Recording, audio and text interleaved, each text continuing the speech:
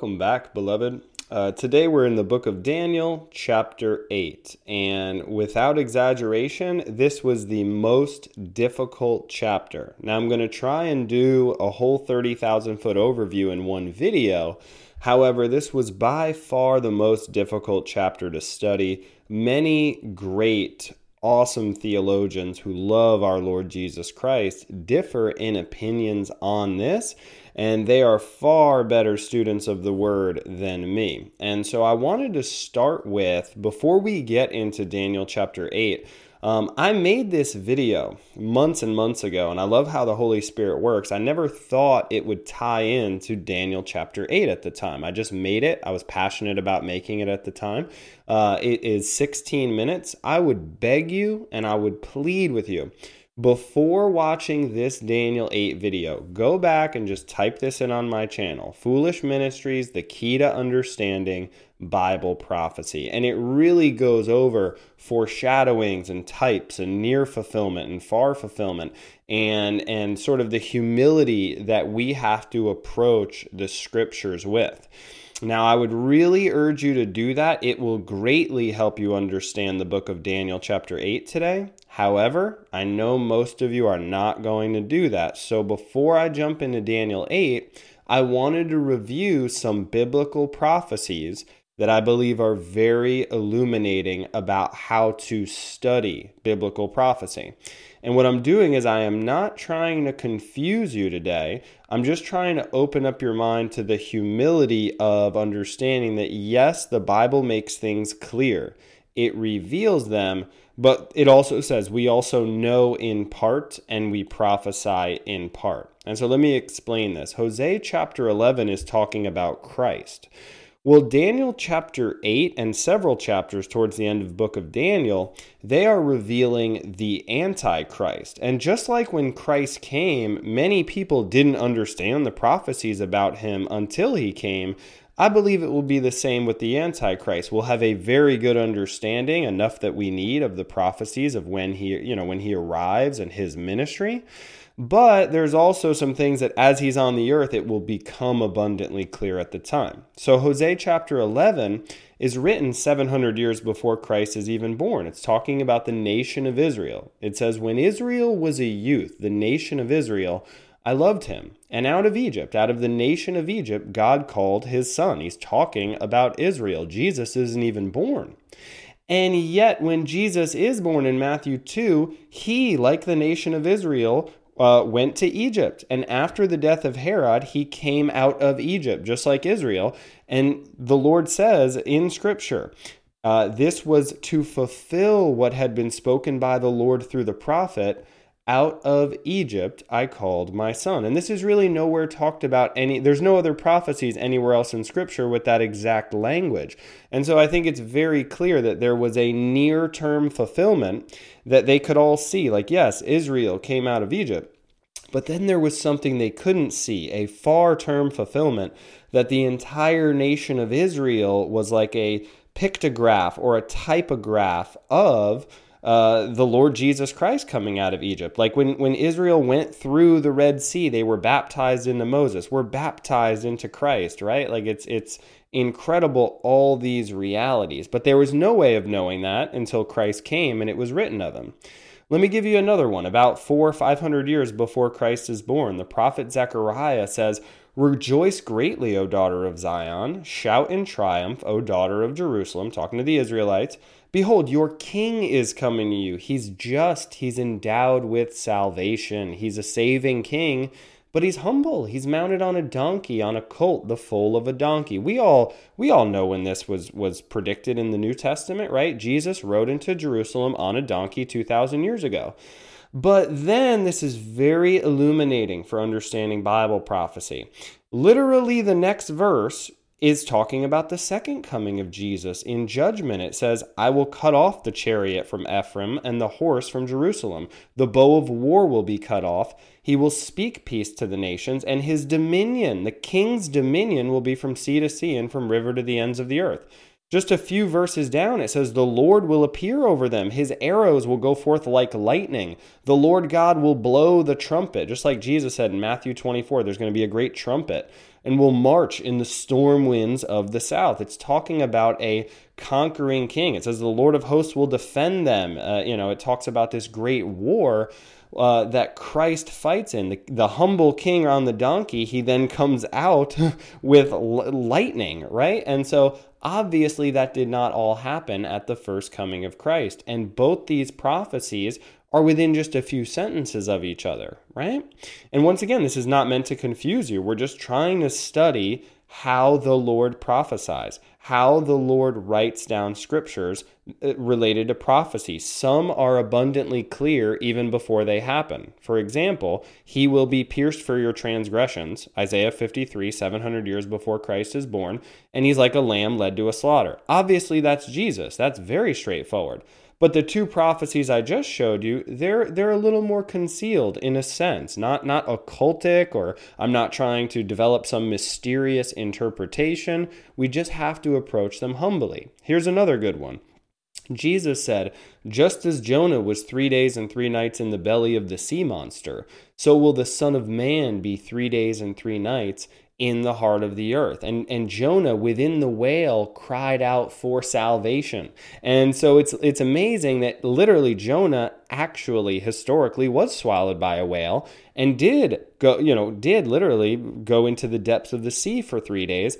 And that was all a foreshadowing of Christ being in the earth when he was dead for 3 days and 3 nights. And so all I'm trying to say is I believe some of these prophecies are clear. Other ones will be abundantly clear once they happened. Okay, 1 Corinthians 13:9 says, we know in part and we prophesy in part. When the perfect comes, the partial will be done away with. It even says prophecy, knowledge, it will all pass away. One day we will fully know these prophecies. It says, now we see in a mirror dimly. It's a little bit dim, but then face to face. Now I know in part, then I will know fully. And so please be gracious with me and merciful. You're not going to hear anything new today. You're going to hear the conservative, realities regarding these prophecies. I'm certainly not the first one to preach these. My goal is just to explain the truth to you here, okay? So with that being said, let's jump into Daniel chapter 8. This is very difficult. However, I think it's pretty straightforward to understand. I really don't think it's rocket science. I just think you need to sift through the scripture and through the word and history a little bit. So, Daniel chapter 8 starts with, in the 3rd year of the reign of Belshazzar, the king, a vision appeared to me, Daniel, subsequent to the one which appeared to me previously. So the first thing we need to do is talk a little bit about one. This is now backtracking. Daniel chapter 8 begins to write in Hebrew again. Now Daniel is writing in Hebrew again. I think it's very straightforward. From Daniel chapter 2 to 7, he's addressing the nations. And then in Daniel 8 and on, he's really hyper-focusing in on the Jewish people and explaining how all these things going on with the nations affect the Jewish people. So this backtracks to when Daniel is in Babylon, the head of gold, the lion, the first beast, right? He's in Babylon during the reign of Belshazzar, and he gets a vision. And so we want to talk about this timeline. I want to explain this timeline. Everything in this timeline is prophesied in Daniel chapter 8. That's part of the reason this is a bit complex, and there's so much from the secular community. There is so much rage against the book of Daniel, because if Daniel was written when it was written, roughly scholars estimate between 530 and 600 BC. If it was written then, it is absolute proof the Bible predicted the future, and it's really clear. It doesn't speak in murky ways at all. And Daniel chapter 8 and Daniel chapter 11, as well as a couple verses in Daniel chapter 9, are striking examples of the truth of God's word. So there is a war against the book of Daniel, really like no other book I've seen in the Bible in that sense from the secular community. So you need to understand, and I'll bring up this timeline again so we understand greater. The Median Empire, remember, there was Babylon, the head of gold, it was the lion, then there was the Medo-Persian Empire, the Medes and the Persians, okay? The Median Empire was about 687 to 725 years, let's say 700 years before Christ. Daniel's vision is 551 BC, roughly. These are all estimates, okay? If Daniel was written anywhere near when we know Daniel was written, and we have great evidence of when Daniel was written, there's nothing murky about it. We can also just trust the word of God, which is proven again and again and again. However, if Daniel's vision was written anywhere near 551 BC, it is overwhelming how much truth the Bible predicts.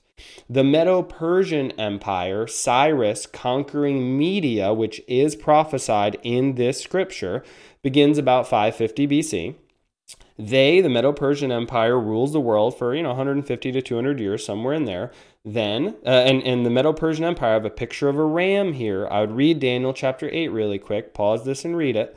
They are depicted in this chapter as a ram. Then there's a goat, which is the kingdom of Greece, and Alexander the Great is the horn of that goat. Alexander the Great comes along in about 334 BC, so hundreds of years later. And finally, after the Greeks conquer the world, obviously Alexander in just 13 years, he conquers the known world. He conquers Persia in 334 BC. Well, 150, 160, 170 years after him, Antiochus Epiphanes captures Jerusalem, and that is prophesied in this chapter as well. This is a coin of Antiochus Epiphanes. That word Epiphanes means illustrious one or God manifest. He is a perfect example of a type or foreshadowing of an antichrist. He called himself God and did many things. And so all of these things are amazing prophecies if we understand when the book of Daniel is written and we trust the scripture. And Daniel predicts the future like no other book in the Bible. And I believe the reason there's a war against the date of when Daniel is written is because Daniel predicts the future in a way where the events he predicts have already happened in history, right? About the Medo-Persian, Alexander, Antiochus, all Rome, all these events. And it gives us evidence right now that the Word of God is truly the Word of God. Whereas Revelation really looks more towards the future. So there's a little bit less of a war there. And I want you to see this. This is so evil. If you were to Google right now, and many children and many youth, they just trust whatever Google says. I want you to understand the whole world lies in the lap of the wicked one, the Bible says. We can't trust things just because we Google them.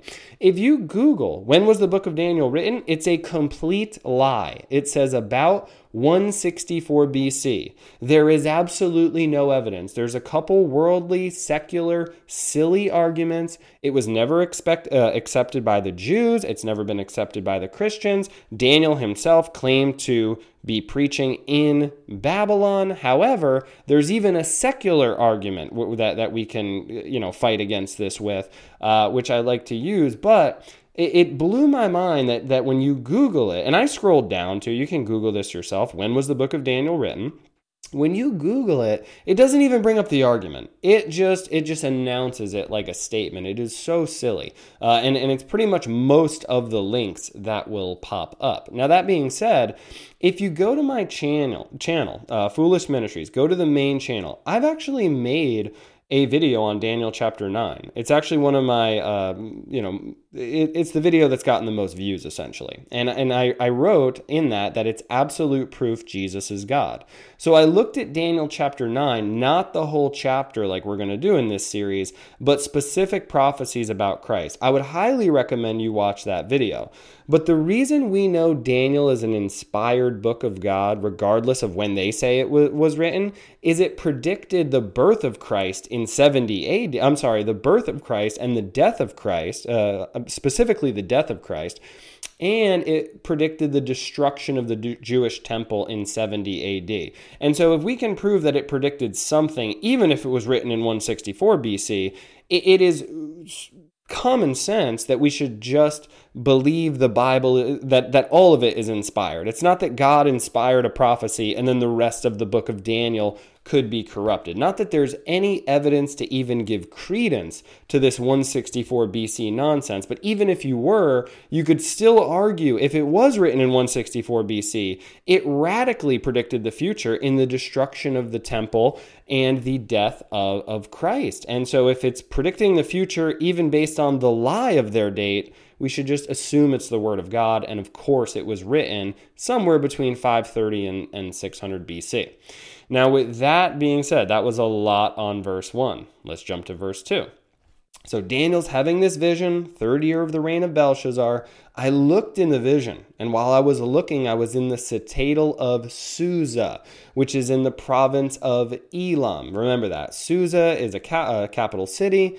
Elam, and I looked in the vision, and I myself was beside the Ulai Canal. So this location is amazing. You can Google this. The capital of Susa, literally hundreds of years later, Xerxes, one of the Persian emperors, the Bible has a different name for him, literally took up residence there, right? And the Bible, there's many times where Susa, Elam, and Medo-Persia are sort of spoken of all in one. You can look at that up in Bible Hub. The book of Esther, written by a different person, right?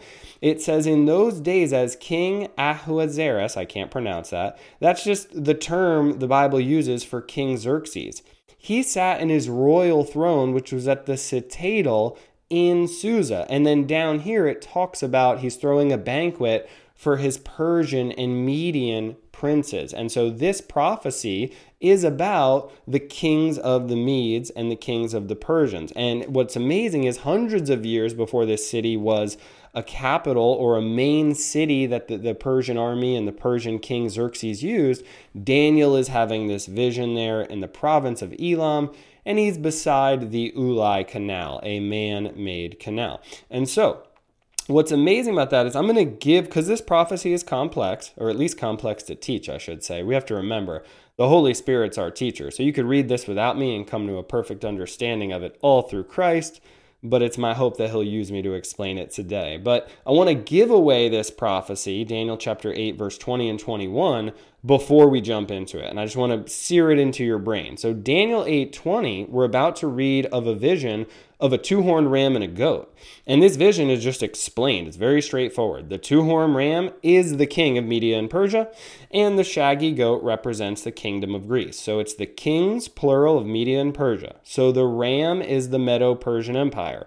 The goat is Greece. Just remember that. Double G. The goat is Greece. The shaggy goat represents the kingdom of Greece, not a king, the kingdom of Greece. He has a horn we're going to see later, which is Alexander the Great, the first king that united that empire. Now, that being said, let's move on to the actual vision. Just remember, goat is Greece, ram, Medo-Persia. So Daniel lifts his eyes, he looks, and he beholds a ram, Medo-Persia. He beholds Medo-Persia, and it has two horns. You have to remember, the Medo-Persian Empire, the silver, the arms of silver on Daniel chapter 2 statue, right, the two arms, it has two horns standing in front of the canal. The two horns are the kings of the Medes and Persians.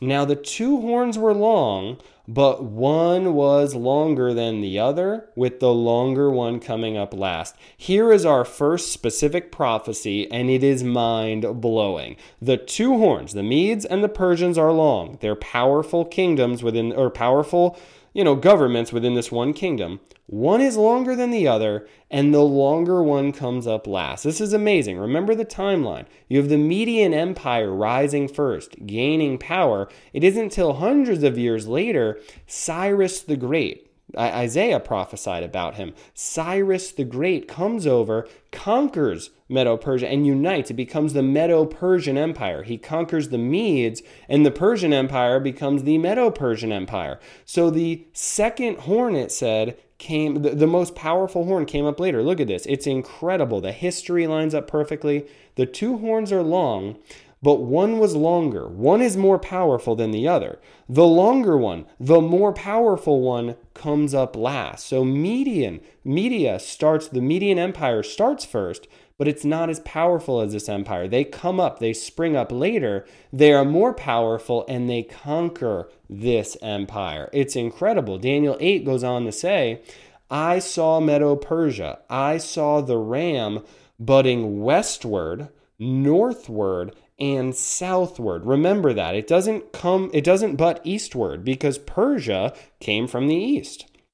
I saw Medo-Persia budding westward, northward, and southward. Remember the bear was raised up on one side? Now this explains it. The ram is the bear. The ram has one larger horn, Persia. The bear is lifted up on one side in Daniel chapter 7. The three ribs could be three nations, or it could be three directions that he is devouring. And in this case, the Medo-Persia is destroying to the west, the north, and the south.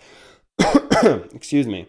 Now it says, no other beasts, no other nations, no governments could stand before him, nor was there anyone to rescue from his power. He did as he pleased, and he magnified himself. God is in control of everything, and he's using wicked kings who magnify themselves, and they have no idea that he's prophesied this before it ever happened. It's incredible. Now, this kind of blows my mind as well. Isaiah chapter 45, there's really not much fighting. Everyone kind of knows Isaiah was written 700 BC. The reason there's not as much fighting over it is it's not, Daniel is all prophecy. Isaiah has some, other things in it. It's a 66 chapter book. It's not quite as crystal clear, although it is crystal clear, but it's just there's a different scheme to it, whereas Daniel is just prophecy, essentially. It's way more clear. And so there's less fighting, but what blows my mind is Isaiah is written during this time, during about 700 BC, before all of this, before Cyrus conquers Medo-Persia. And look at this prophecy. The timeline is amazing.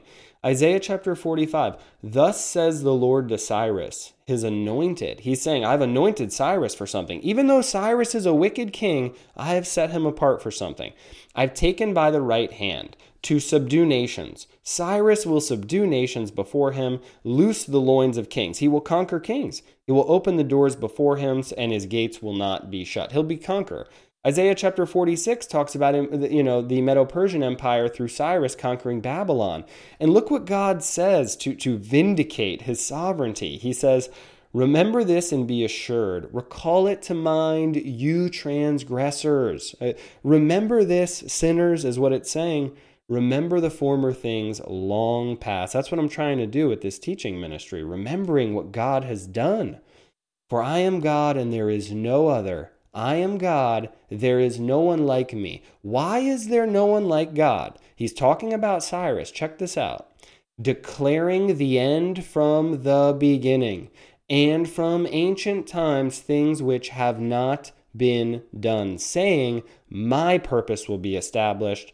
I will accomplish all my good pleasure. God is sovereign. He sits in the heavens. He does what he wants with a righteous nation or a wicked nation, and we have no right to question him. Then he says, talking about Cyrus, calling a bird of prey from the east, calling a bird of prey from the east, the man of my purpose from a far country. That's Cyrus. He came from the east. He conquered the Medes, right? And conquered many nations, uniting the Medo-Persian Empire, the man of my purpose from a far country. Truly I have spoken, truly I will bring it to pass. I have planned it, surely I will do it. In Isaiah 45, he literally names Cyrus before he's born, and he talks about that. He says, I've named you, though you don't know me. And so I find this kind of funny. When you Google when the book of Isaiah is written, it's pretty straightforward. It doesn't argue. They don't use too many arguments. There's not as big of a war around it because Isaiah has 66 chapters. It has many different prophecies. But Daniel, the prophecies are just worded in a different way. It is so specific that it just removes all sense. People want to have plausible deniability, right? Non-believers, they want to look at the Bible and say it's murky, we can't understand it, we can't trust it. It's all scoffing. But Daniel just removes that veil of security and it's a bad veil. It's not going to work on Judgment Day, but they're just trying to hide under a blanket of, the Bible's a mysterious book. Daniel just wrecks that because the history is so clear. Look at in purple here, you have this where the Persian Empire started, and it said, I saw the ram, I saw Medo-Persia budding westward, northward, and southward. Pause the video and look at this. It's so clear. Just like the three ribs, it said, rise, devour much flesh. Look at all these kingdoms that Cyrus conquered. Look at all these kings he loosed the loins of, right? Like the Bible is predicting this 700 years before it happened, and then hundreds of years before it happened. It's incredible. He goes to the west, he goes to the north, and he goes to the south. And that is the Medo-Persian Empire, which is in Daniel 2, the right after the head of gold, Babylon. The Medes, Darius the Mede took over Babylon. We saw that in Daniel chapter 5. This is the silver, the chest and arms of silver, or this is the bear that's raised up on one side. And so, Daniel 7:5, there's another beast resembling a bear. It's raised up on one side, just like the ram with the one horn that's lifted up. Now we get another piece of the prophecy. The lifted up horn came after Media, and it conquered Media. It came up later and was stronger. And that's just so historically proven. 3 ribs were in its mouth, westward, northward, southward, nations being devoured. And so straightforward. Let's move on now to Daniel chapter 8, verse 5. While I was observing, he's observing Medo-Persia, behold, a male goat, the kingdom of Greece, was coming from the west. That's where Alexander the Great came from. Like, nobody argues that. Like, secular historians aren't arguing about this. This is fact. A male goat, the kingdom of Greece, was coming from the west over the surface of the whole earth without touching the ground. That's saying it's so swift. Alexander the Great conquered Medo-Persia in 3 years, and they were the world rulers, conquered the known earth in 13 years. It was the fastest ever done. He was seen as the potentially the most, amazing military conqueror in all of history. Smart, wise, strong, a warrior. I think there's myths of him that he was like 15 feet tall. He was this savage, brutal, but brilliant conqueror. And so he comes over the surface of the whole earth without touching the ground. And the goat had a conspicuous horn between his eyes. That horn you're going to see very clearly is Alexander the Great, the first king. The vision interprets the vision in a few verses. We can stay in the Bible and see that. However, I want to backtrack to Daniel chapter 7 really quick. The male goat, Greece, is coming from the west without touching the ground. Well, Greece is the leopard. And look, it says in Daniel chapter 7, it's the third beast after Medo-Persia. You have Babylon, Medo-Persia, now Greece. And it has 4 wings, so it goes fast. And in Daniel 8, it doesn't touch the ground. It comes over the surface of the whole earth. It doesn't touch the ground. It flies through, conquering, because it is that leopard with the wings, right? It just seems like the tie-ins are so clear here that these beasts are one and the same. Now, Daniel chapter 8, verse 21 says, the goat represents the kingdom of Greece. The large horn between his eyes is the first king. Alexander the Great was kind of like elected by his governors to be the leader. He became the first king of this kingdom of Greece. And this is what's really incredible. Daniel chapter 8, verse 5 says, there's this male goat, this kingdom of Greece. It has a conspicuous horn between his eyes. Well, Daniel chapter 11 talks about this a little more, about Persia and Greece. It says, there's an angel revealing more and more of these prophecies. We're not in Daniel chapter 11 today, so I'm just bringing this up for a second. He says, behold, 3 more kings are going to arise in Persia. A 4th will gain far more riches than all of them. I believe that is Xerxes, if you've ever watched the movie 300, right? And as soon as he becomes strong through his riches, he's going to arouse the whole empire against the realm of Greece. And so Persia, Medo-Persian Empire, came against Greece. They conquered some of their vassal and city-states, right? Then a mighty king will arise, that is Alexander the Great, and he will rule with great authority and do as he pleases.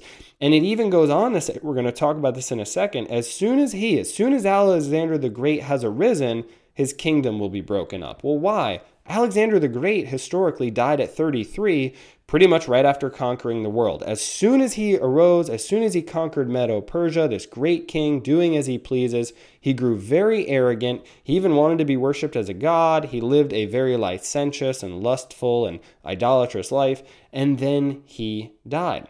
But this prophecy is incredible. Alexander the Great came from the west. See these little arrows? It shows he came from the west. This is how he conquered Persia. I mean, it's just, the Bible is so clear. The truth is jaw-dropping, It's almost scary. And so Daniel 8 goes on to say, he, Alexander the Great came up to the ram, Medo-Persia, that had the two horns, which I had seen standing in front of the canal, and rushed at him in his mighty wrath. Beloved, this is meant to be a simple reading and explanation. I am not a history major. I'm not going to go all through the War of Alexander the Great. You need to understand this is ridiculous. Just go watch an Alexander the Great documentary on YouTube. I've read a lot about Alexander the Great. I would recommend you just watch a 45-minute documentary on Alexander the Great on YouTube, and it will just help sort of open up this. Alexander the Great was always outnumbered. He probably had somewhere between 32 and 40,000 soldiers, and he went up against armies of 100,000. Some people say he was outnumbered 5-1 in some battles, but he was a man of mighty wrath. I mean, he was a vicious, brutal king. He destroyed entire cities just because they wouldn't give him supplies sometimes. And so it says, I saw him come beside the ram, and he was enraged at him. And there's stories I've read of that, how Alexander the Great had an immense rage against the Medo-Persian Empire. He struck the ram, Medo-Persia, and shattered his two horns. That's historically true. Persia and the Median Empire, gone. He shattered them. The ram had no strength to withstand him. True. So he hurled him to the ground and trampled on him. True. And there was none to rescue the ram from his power. This is 100% historically verified. Watch details, like go to YouTube and just Google or just search or Google Alexander the Great documentary of how he conquered the Medo-Persian Empire. You will see his victories are ridiculous. And the reason they are ridiculous is because this is God's plan. God wrote this plan hundreds of years before it happened, right? He chose Cyrus to conquer nations, and then Cyrus's kingdom ruled for a couple hundred years. Then he chose Alexander the Great, and he ruled for a couple hundred of years, and God was sovereign over all of it. This reminds me, Alexander the Great being so outnumbered, if you will just research it, it will blow your mind, and his conquest and how fast he just conquered the known world. 13 years. And then he died at 33. It's incredible. In Judges, way back in the Old Testament, we learn of the Hebrews, the Israelites, conquering Midian. And the Lord whittles down their army to, I think, just about 300 people from thousands. He doesn't want a lot of people fighting against them. And here's why. He said, the people who are with you are too many for me to give Midian into their hands. Because if I do that, Israel will become boastful and arrogant, saying, my own power delivered me. My own power conquered Midian. Beloved, this is for us to study in history. Alexander the Great only conquered the Medo-Persian Empire, which probably had millions of troops, with a starting army of like 30,000 guys. The only reason he did that was because it was God's plan. The same reason Gideon conquered the army of Midian with 300 people. It is God's plan. Now, Gideon was a righteous man and Alexander was a wicked man, but that doesn't change the fact that this was God's plan, and we see him working in a very similar way, totally outnumbered. Then it says this is more specific prophecies that shows us this is clearly Alexander the Great. Then the male goat magnified himself exceedingly. Very antichrist, magnifying himself. It was written of Alexander, he wanted to be worshipped like a god.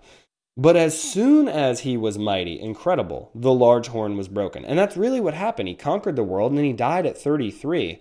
And beloved, let me preach to you here for a minute. It's just terrifying, the sovereignty of God. This man, Alexander the Great, lived a very disciplined, very hard life. I'm sure he had dreams and hopes and plans of ambitions of relaxing after all this conquering. He finally conquers the world, and he's brutally wicked. He kills millions. He wants to be worshipped as a god. He died, it's written sort of sickness, and he was drinking a ton, just kind of like a licentious living. It's not 100% clear. It doesn't matter. The bottom line is, as soon as he conquered the world and he was done being used by God, he was killed. And he's in hell right now. And he's a vessel of wrath in hell. He's a proud, awesome warrior. If he were standing in the room right now, I'd be terrified of him. But before God, he is cowering like a baby, and he has been used by him, and he refused to repent. He refused to humble himself. As soon as he was mighty, the large horn was broken. The best of man, the Bible says, is just dust.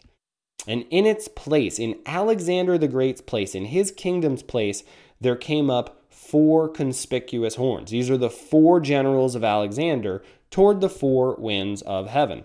Daniel 8, verse 22, it explains this even more. It says, the broken horn, Alexander the Great, and the four horns that arose in its place represent four kingdoms which will arise from his nation, although not with his power. Very important. What does not with his power mean? The Bible interprets the Bible. So Alexander the Great dies. His kingdom is going to be divided out towards the four directions of the compass, four winds of heaven, not with his power. Scripture interprets Scripture. Remember Daniel 11? A mighty king will arise. He will rule with great authority, do as he pleases after Persia comes against Greece. That's Alexander the Great. And then it goes on to say, as soon as he has arisen, just like in Daniel 8, same guy, soon as he has arisen, his kingdom will be broken up and parceled out toward the 4 points of the compass, though not to his own descendants, nor according to his authority which he wielded. His sovereignty will be uprooted and given to others, not according to his power, Daniel 8, not according to his descendants. When Alexander the Great died, his son was 1 year old. And after 20 or 30 years, so I've heard, of infighting, his kingdom was divided into these four sort of realms or kingdoms: the kingdom of Ptolemy, the kingdom of Cassander, Lysimachus, and Seleucus. Now, Seleucus, the king of the north, you need to keep this in your mind. The king of the north is the one we really want to remember today. This is where Antiochus Epiphanes comes from. This is where the foreshadowing of the Antichrist comes from. And so now it begins to get so that's all, in my opinion, if we study Scripture. It's hard to understand if we just read Daniel 8 in 5 minutes, but if we study it, everything so far is very straightforward. It is an amazing proof of the truth and reality of the Word of God. This all really happened in history. Now it gets a little complex because we have a near-term fulfillment and potentially a far-term fulfillment. And so we want to approach it with humility. We want to understand that nothing I say is inspired except when I'm literally quoting Scripture. And that's why I quote Scripture a lot, so that even if I get every interpretation wrong for my entire ministry, a large portion of it would have been just quoting Scripture. And so, but with that being said, remember, nothing I say is inspired. This is a very conservative view of these Scriptures. So here we go into the more complex matters of this prophecy. Out of one of the four kingdoms I just showed you on the map after Alexander the Great's death, came forth a rather small horn, just like the Antichrist, Daniel chapter 7. However, it's coming out of Greece. It's not coming out of Rome. And there's a couple different views to that. I won't go too deep in it today.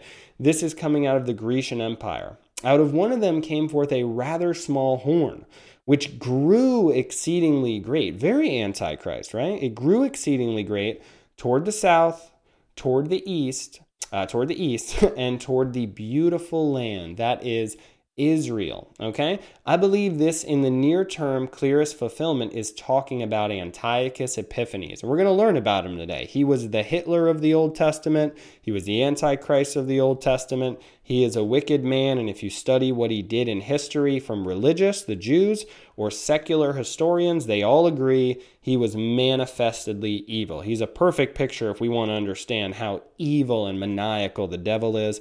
The things he did, it's tough for me to even talk about them. They're so sad. Whenever I hear about them, I think, what if a persecution comes to the church and I have to witness evil men do this to my brothers and sisters in Christ? It breaks my heart and it gets me scared. I mean, it's terrifying, the things he's done.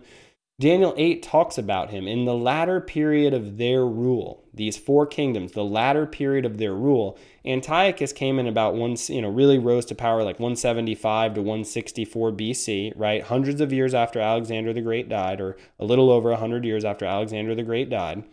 And what's amazing is, in the latter period of their rule, Antiochus Epiphanes, about 20 or 30 years later, Rome came in and conquered Greece, right? And so it's conquered these kingdoms. So in the latter period of their rule, when the transgressors have run their course, and the Bible makes this clear. The Amorites were judged in the Old Testament, but 430 years prior, God said to Abraham, the iniquity of the Amorites is not complete yet. And for 400 years, they hardened themselves and continued in their sin, and then they were judged by Israel. Israel, killed them and conquered their nation, and that was a judgment from God.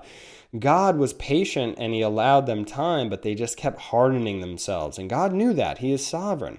Well, in the latter period of these 4 kingdoms, when the transgressors have run their course, when the sin gets as bad as God's going to allow it to get, a king will arise, insolent, arrogant, deceitful, skilled in intrigue. He's wise. He can fix, very antichrist. He can fix all the world's problems. He's deceitful. He's kind of like a sorcerer. Daniel 11 talks about this man. I believe it's talking about Antiochus Epiphanes, which is really a perfect foreshadowing and possibly the clearest foreshadowing of the coming Antichrist. It says, in his place, a despicable person will arise, a wicked person, a vile person. It's talking about Antiochus Epiphanes, on whom the honor of kingship has not been conferred. Antiochus Epiphanes seized the throne. He wasn't in the kingly line. I believe his brother was held captive in Rome. I'm not a history major. I just know he didn't have any right to the king. He seized it through, it says, flattery. He came in a time of peace, just like the Antichrist will. They'll say peace and safety, then sudden destruction. He will seize the kingdom by intrigue, by flattery. Very Antichrist. The Antichrist is one day given authority by the 10 rulers of the world. He's given the keys to the kingdoms of the earth. He seizes by flattery, just like Antiochus Epiphanes. And so Seleucus, the king of the north, Antiochus comes and he's in control of this kingdom. They go to the north, conquering up here. They go to the south. They have many wars with the king of Egypt, Ptolemy, in the south, and towards the beautiful land. They go towards Israel. So let's see what Daniel says. And so you have to understand, I believe Daniel chapter 8 is showing us what Antiochus Epiphanes does.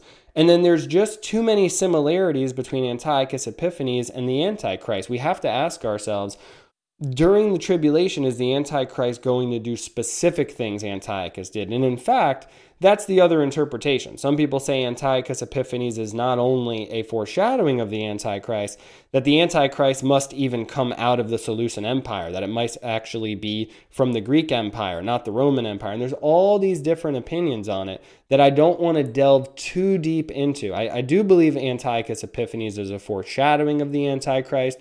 Just how much the Antichrist will have in common with him on a specific area, I don't know. I think it will be revealed in the time. So it says, this horn grew up to the host of heaven. What does that mean? The host, the armies, the masses of heaven. And it caused some of the host and some of the stars to fall to the earth, and it trampled them down. Now, once again, the Bible predicts the Bible. So when it says it grew up to the host of heaven, the masses of heaven, and it caused some of the host and some of the stars to fall to the earth, it trampled them down. Remember, we don't wrestle against flesh and blood, but against principalities and powers in the heavenly places. There is spiritual warfare taking place in the universe. And then on the earth, through flesh and blood, are brothers and sisters in the world, right? That is happening as well. So when it says it grew up to the host of heaven, it became arrogant and blasphemous against Yahweh and against his children and the true Jewish redeemed saints and that whole system God had set up in the temple. Now it says it caused some of the host and the stars to fall to the earth. What is that? What are the hosts and what are these stars that are falling to the earth and he's trampling them down? It's obviously talking about the little horn. It's talking about Antiochus, and this is all historically confirmed. He brutally conquered Jerusalem. He was vicious towards them. But what are these stars? Well, I think Daniel 12 reveals this to us. Daniel 12 says, those who have insight, wisdom, will shine brightly like the brightness of the expanse of heaven, like the stars, and those who lead the many to righteousness like the stars forever and ever. You see, what Antiochus did is so the saints are the stars in a sense, and the angels in a sense are sometimes called stars, and the Bible says we're going to be like the angels, right? Jesus said in the new heaven, new earth, or in the age to come, you're going to be like the angels, right? And so like the stars forever and ever, it's talking about those who have wisdom. Human beings are like the stars forever and ever. And what's amazing is in Revelation chapter 22, Jesus said, I'm the root, I'm the branch and the descendant of David. I am the bright and morning star. You see, we as saints, we're going to be like Jesus, not in perfection, but one day when we're glorified, we're going to be conformed to the image of Jesus. We're We're going to be like him a little bit, right? He's the bright morning star. We're like little baby stars, right? And so Daniel 12 said, those who are wise will shine like the stars forever and ever, just like Jesus shines as the bright morning star, as God in human flesh, right? Daniel 8 says, some of the stars, I believe it's saying some of the stars fell to the earth, and he trampled them down. You see, Antiochus was very antichrist. He created laws and systems that outed people who were faithful to the Old Testament, faithful to the law. He burned the law. He destroyed the scriptures. Anyone who circumcised their kids or did anything God commanded, he would kill them. And so he trampled them down, those true saints. Daniel 11 goes on to say, it even magnified itself to be equal with the commander of the hosts. And so there's two different ways scholars seem to look at this. Number one, the commander of the host is Yahweh, Jesus Christ, right? The Lord of Lords and King of Kings, the Prince of Princes, it says later on in Daniel. You're going to see that in a second. And maybe that's the far fulfillment. Antichrist magnifies himself to be equal with Jesus. Antiochus did call himself God manifest. He is very antichrist, but he also set up an altar to Zeus. He didn't set up an image of himself. He set up an altar to Zeus in the temple. We're going to talk about that in a minute. So it could also mean in a near-term fulfillment, the commander of the host, Antiochus Epiphanes killed the high priest. You see, Antiochus Epiphanes came in 171 BC, the book of Maccabees, it's not inspired, it's apocryphal, but it talks about this. He killed the Jewish high priest, and in his place, he basically just put someone faithful to him, right? It says he removed the regular sacrifice, which he did. He stopped them sacrificing the lambs, which are a type of Jesus, right? From him, and the place of his sanctuary was thrown down. The sanctuary and the temple at the time of the persecution of Antiochus was brutal. We're going to talk about it in a second. For right now, just trust me, it was disgustingly brutal. The sanctuary, the temple was just corrupted.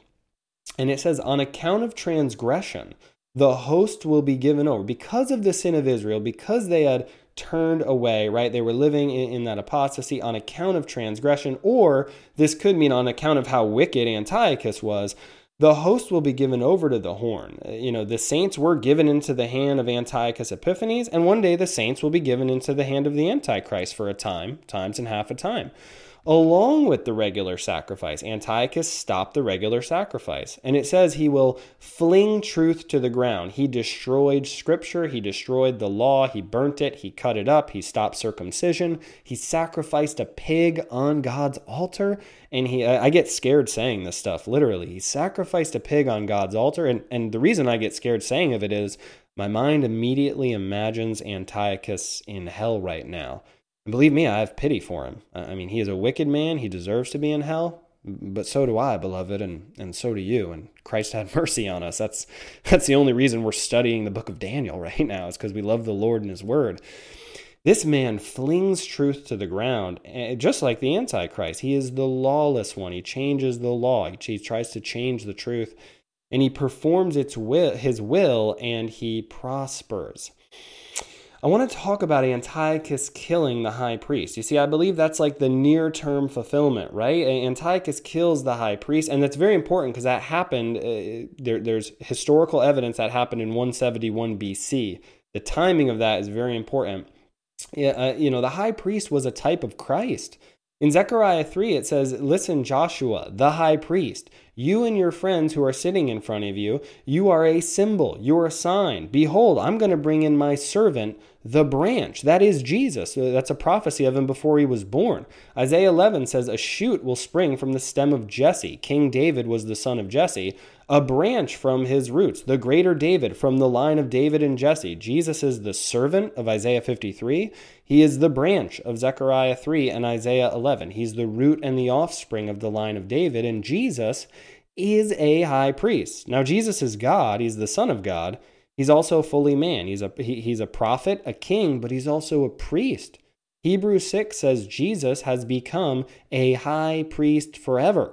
according to the order of Melchizedek, which we're not talking about today. The bottom line I'm trying to explain is, in the near term, when it says, he causes the stars to fall down, he kills all the saints, he magnifies himself to be equal with the commander of the host. He killed the high priest, who's a type of the coming Messiah. He removes the regular sacrifices, the lambs, which are a type of the Messiah. So I believe this scripture is talking about him. I have to lean that way, but I think it's also pointing us towards the coming Antichrist that desecrates the temple and does all these idolatrous actions once again. Okay? So now I just want to explain, once again, I'm not a history major. I want to explain what Antiochus Epiphanes did. Okay? And this is really approved by secular, historians and religious historians. It's pretty straightforward. Antiochus Epiphanes killed tens of thousands of Jews mercilessly. He wanted to sort of Hellenize and get rid of the religion of Jerusalem. Obviously, that's what the Antichrist wants to do. He wants to get rid of the true religion that worships God through Christ. And since Christ hadn't come, they were looking at the types and the figures of the lambs being sacrificed and the high priest, right? He killed the high priest Onias III in 171 BC. Very important. We're going to talk about that more in a minute. He set up an altar to Zeus, and he sacrificed a pig on the temple altar. It kind of reminds me of how the Antichrist in Revelation 13 and 17, there's an image of the beast, an image of the Antichrist set up in the temple. 2 Thessalonians 2 talks about the Antichrist going into the temple and proclaiming he's God. Now, Antiochus Epiphanes, his name means God manifest, but he set up an altar to another god, and I think that's important to know. He destroyed Scripture, banned circumcision, and this is where I'm going to talk about the evil of him, and it just breaks my heart. He slaughtered children. Honestly, repeating what he did reminds me of like when you have to curse in front of your grandparents. Like you have to, like you're explaining a story and for some reason, and I'm not recommending you do that. I feel like I'm about to curse in front of my grandma. Like that's what I feel like. I don't even like saying this stuff. He killed babies who were circumcised. He then hung them with rope around their mothers' necks and made the mothers walk around all day. He burned children alive right in front of their mothers. He was probably laughing and cackling as he did this. Beloved, this is just a man who's not even going to be close to how evil the Antichrist is, and that's what he did. And the Antichrist isn't even as evil as the devil is. And they're all wicked beyond our imagination, but beloved, can you imagine how evil the devil is to inspire people to do this? Can you imagine how evil we are in our flesh if it were apart from Christ and are apart from the restraining of the Holy Spirit? Mankind has madness and murder in our hearts, and it's just terrible what he did. It was vile. He was a wicked one. And the one coming, the profane, wicked prince of Israel, the Antichrist of the New Testament, he will do that, and he will be wicked and maniacal on a worldwide scale. He will devour and crush the entire world. Now, Daniel 8 goes on to say, so that's the vision, very important. Then I heard a holy one speaking, most likely an angel, and another holy one said to the particular one who was speaking, how long will the vision about the regular sacrifice apply, while the transgression causes horror? Beloved, we're told in the New Testament the angels long to look into the gospel, that the gospel that Christ died for the ungodly, that God, who should destroy the wicked justly, would send his son to die for them, that God in human flesh would die for them. The angels long to look into that, meaning they can't even understand it. It is beyond the depths of their reality, and they are angels with perfect minds. These angels are horrified at what is happening. They understand the magnificent glory of Yahweh like we can, and these angels are horrified at what's being done. And they're saying, how long will this take place, this transgression that causes horror, this vision that the regular sacrifice has stopped, so as to allow both the holy place and the host to be trampled, the holy place, the temple, and the host to be trampled. And he said to me, for 2,300 evenings and mornings, then the holy place will be properly restored. Beloved, if you like to study history, this is just Hanukkah. Every year the Jews celebrate Hanukkah. It's just when they repelled the Syrians, Antiochus' forces, from this place, 2,300 evenings and mornings. Okay, I wrote out a statement because I didn't want to get this wrong. Let me read it. The source is 1st and 2nd Maccabees, several online articles. They are apocryphal, not inspired. This period of time, 2,300 evenings and mornings, is just over 6 years. History is not inspired, different opinions, right? Nor crystal clear on the exact dates of the persecution of the Jews by Antiochus. People have different opinions.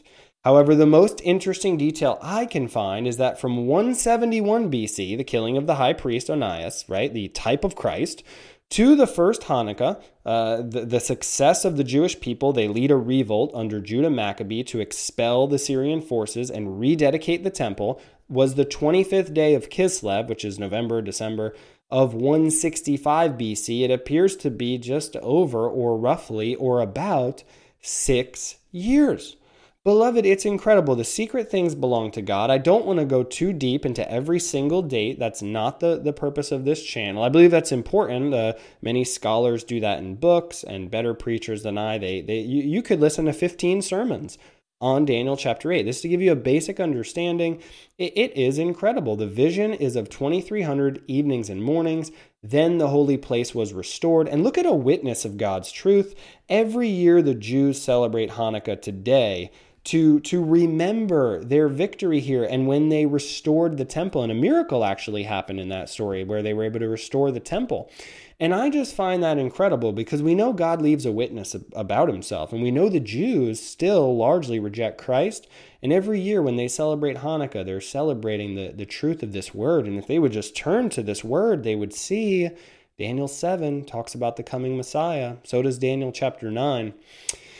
You know, there's not much about Jesus Christ in Daniel chapter 8, and that actually grieves me. I can't go, I love Scripture, and I don't want to blaspheme God's word or despise any part of God's word, but there's not too much about Christ in Daniel chapter 8. You could draw inferences and realities and point to Christ. What I'm saying is I'm talking specific Scripture. There's one coming up in a second. However, this chapter really begins to reveal the Antichrist. So maybe in the wisdom of God, you see why it's revealing the Antichrist, a little bit more about him, about his character and about his nature.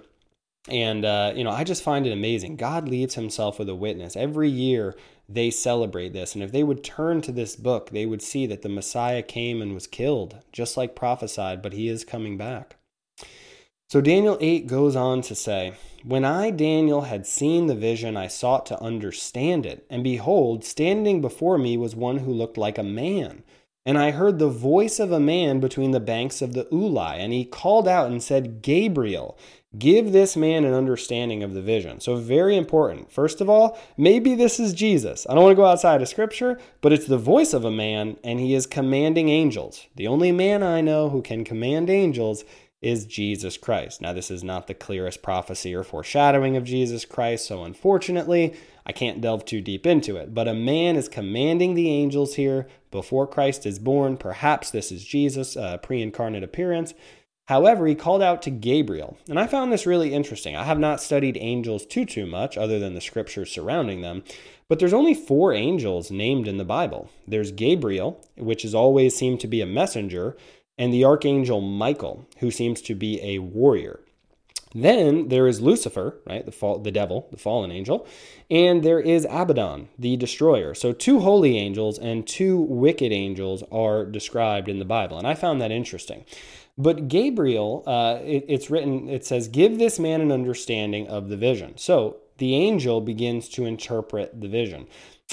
So he came near to where I was standing, and when he came, I was frightened, as I think we all would be. I fell on my face. And that's, beloved, when we see angels, we're terrified. Imagine if we saw God.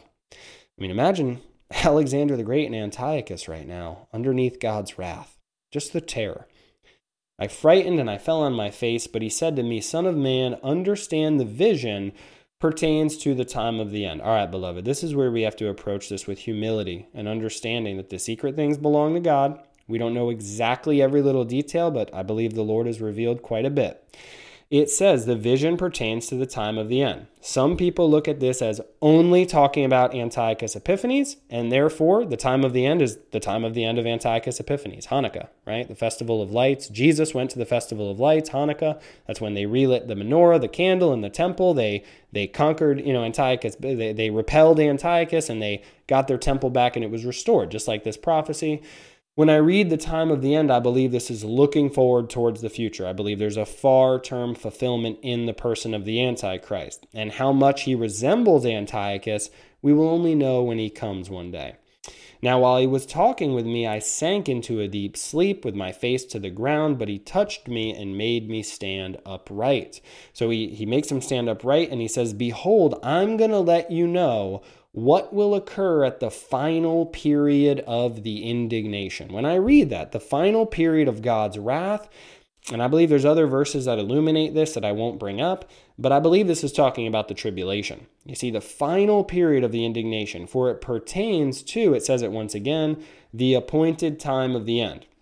Now, a historical person will say that's the appointed time of the end of these kingdoms, and a futurist person might say, this is the end of the world, this is the tribulation. I believe they could both be right. It is talking about this current end with Antiochus killing the high priest and setting up the altar of Zeus and all that, and then the Festival of Lights and Hanukkah.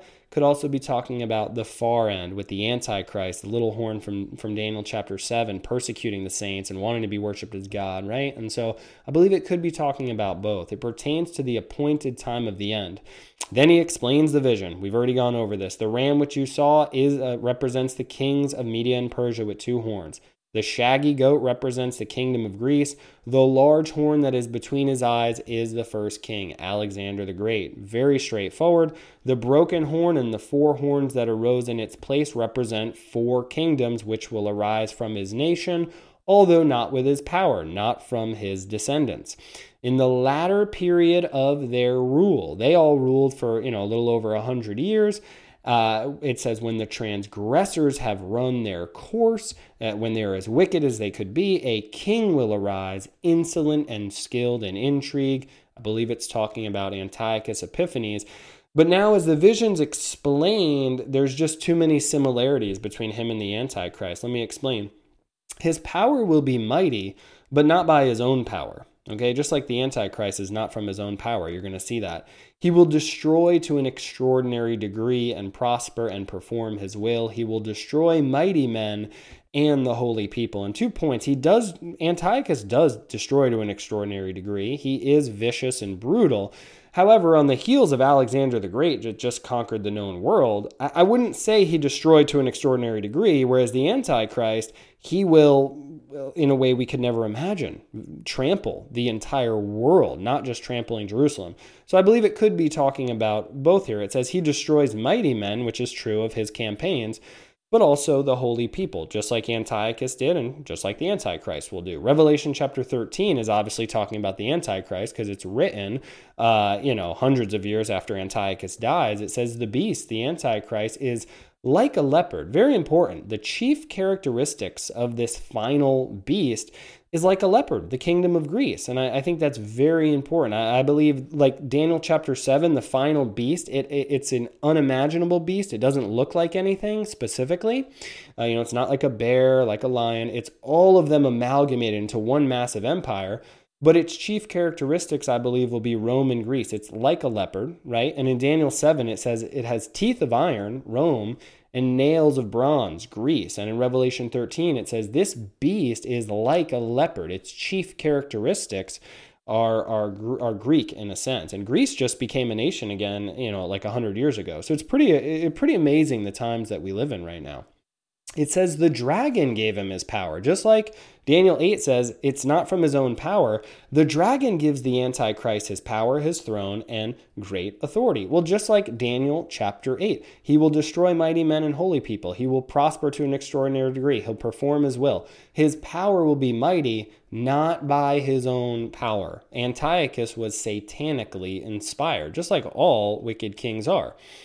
Daniel 11:36. In fact, Daniel 11 talks about Antiochus a lot, just like Daniel 8, but then it also starts to talk about the Antichrist towards the end. In Daniel 11:36, it talks about the attitude and ministry of the Antichrist. It says, the king will do as he pleases. He will exalt and magnify himself above every god, speak monstrous things, blasphemies against the God of gods, and he will prosper until the indignation is finished. For that which is decreed will be done. And so, Daniel 11, I believe this is talking about the Antichrist. You'll see from 2 Thessalonians 2 in a second, because in Daniel 8:25, it says, through his shrewdness, he will cause deceit to succeed by his influence, and he will magnify himself in his heart, just like Antiochus did, just like Antichrist will do. He will destroy many while they are at ease. He will even oppose. Okay, so earlier, it said the commander of the host, which I believe is Yahweh, Jesus, right? But it could mean, in Antiochus' time, it could be when he slaughtered the high priest Onias III, right? Who was a type of Christ. But here it gives him a different name. He will oppose the Prince of Princes. This is Jesus. So near-term fulfillment, maybe it's the high priest. Far-term, maybe it's Jesus. And I'm saying maybe because this is just not inspired. Okay, if I had to be extremely conservative, I would probably say this is all talking about Antiochus. But if I can take any liberty and just really explain that my words are not inspired, yes, the similarities between Antiochus and the Antichrist abound so much and combine so much in Scripture.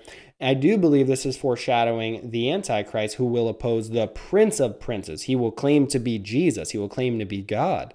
And it says he will be broken without human agency. There's a prophecy. Antiochus Epiphanes wasn't killed in battle. He died of a disease. And the Antichrist, it's written of him that he's killed by Jesus, right? And so 2 Thessalonians 2, New Testament, we're just talking about the Antichrist now. It says he opposes, he exalts, he magnifies himself above every so-called God or object of worship. Just like Daniel 11:36, it says he does as he wants. He magnifies himself above every god. You see, I can't believe it's just talking about Antiochus, because Antiochus set up an image of Zeus, whereas the Antichrist, he's going to set up the image of the beast. He's going to set up an image of himself. 2 Thessalonians 2 says he exalts himself above every so-called god or object of worship. He doesn't set up an image to Allah or Buddha or Zeus or anything. He sets up an image of himself.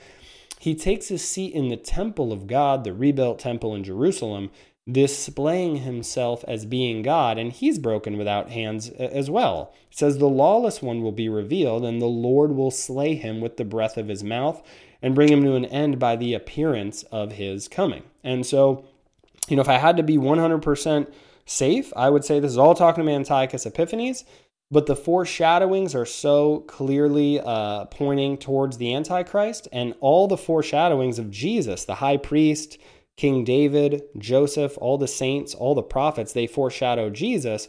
I believe the original ruler of Babel, the Tower of Babel, the king, his name is escaping me right now, in Genesis chapter 6, in Genesis chapter 10, is, the leader of Babel, the mighty hunter before the Lord, is a type of Antichrist. I believe Pharaoh, who hardened his heart against the Lord and persecuted the children of God in Egypt, Pharaoh is a type of Antichrist. He was rebellious against the Lord. Foreshadowings that all sort of line up, but I believe Antiochus Epiphanes is really the clearest one of that coming lawless one, whom the Lord will slay with the breath of his mouth. And so I don't know it perfectly, and I know we all know things in part, but I think it's talking about both Antiochus Epiphanes chiefly, and then foreshadowing the coming Antichrist. And just how similar the Antichrist is to Antiochus, I believe that will be revealed after the Antichrist comes.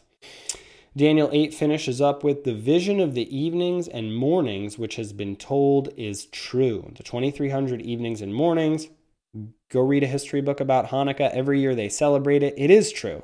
But keep the vision secret, for it pertains to many days in the future. It means keep it secret. It could also mean protect it. Then I, Daniel, was exhausted and sick for days. I got up again and carried on the king's business, but I was astounded at the vision, and there was none to explain it, or no one else could explain it when he understand it when he tried to explain it. And beloved, that's how I feel sometimes. This is complex stuff. It has been humbling handling the word of God, and it is my dear prayer that I am a worker who does not need to be ashamed, rightly dividing the word of truth. As you study these scriptures, go to your pastors, go to your elders, beg the Lord Jesus Christ first to give you wisdom and interpret his word. But remember, the testimony of Jesus is the spirit of prophecy. I did not talk about Jesus at all or anywhere near as much as I want today. And I find that kind of amazing because this chapter really reveals Antiochus and the coming Antichrist.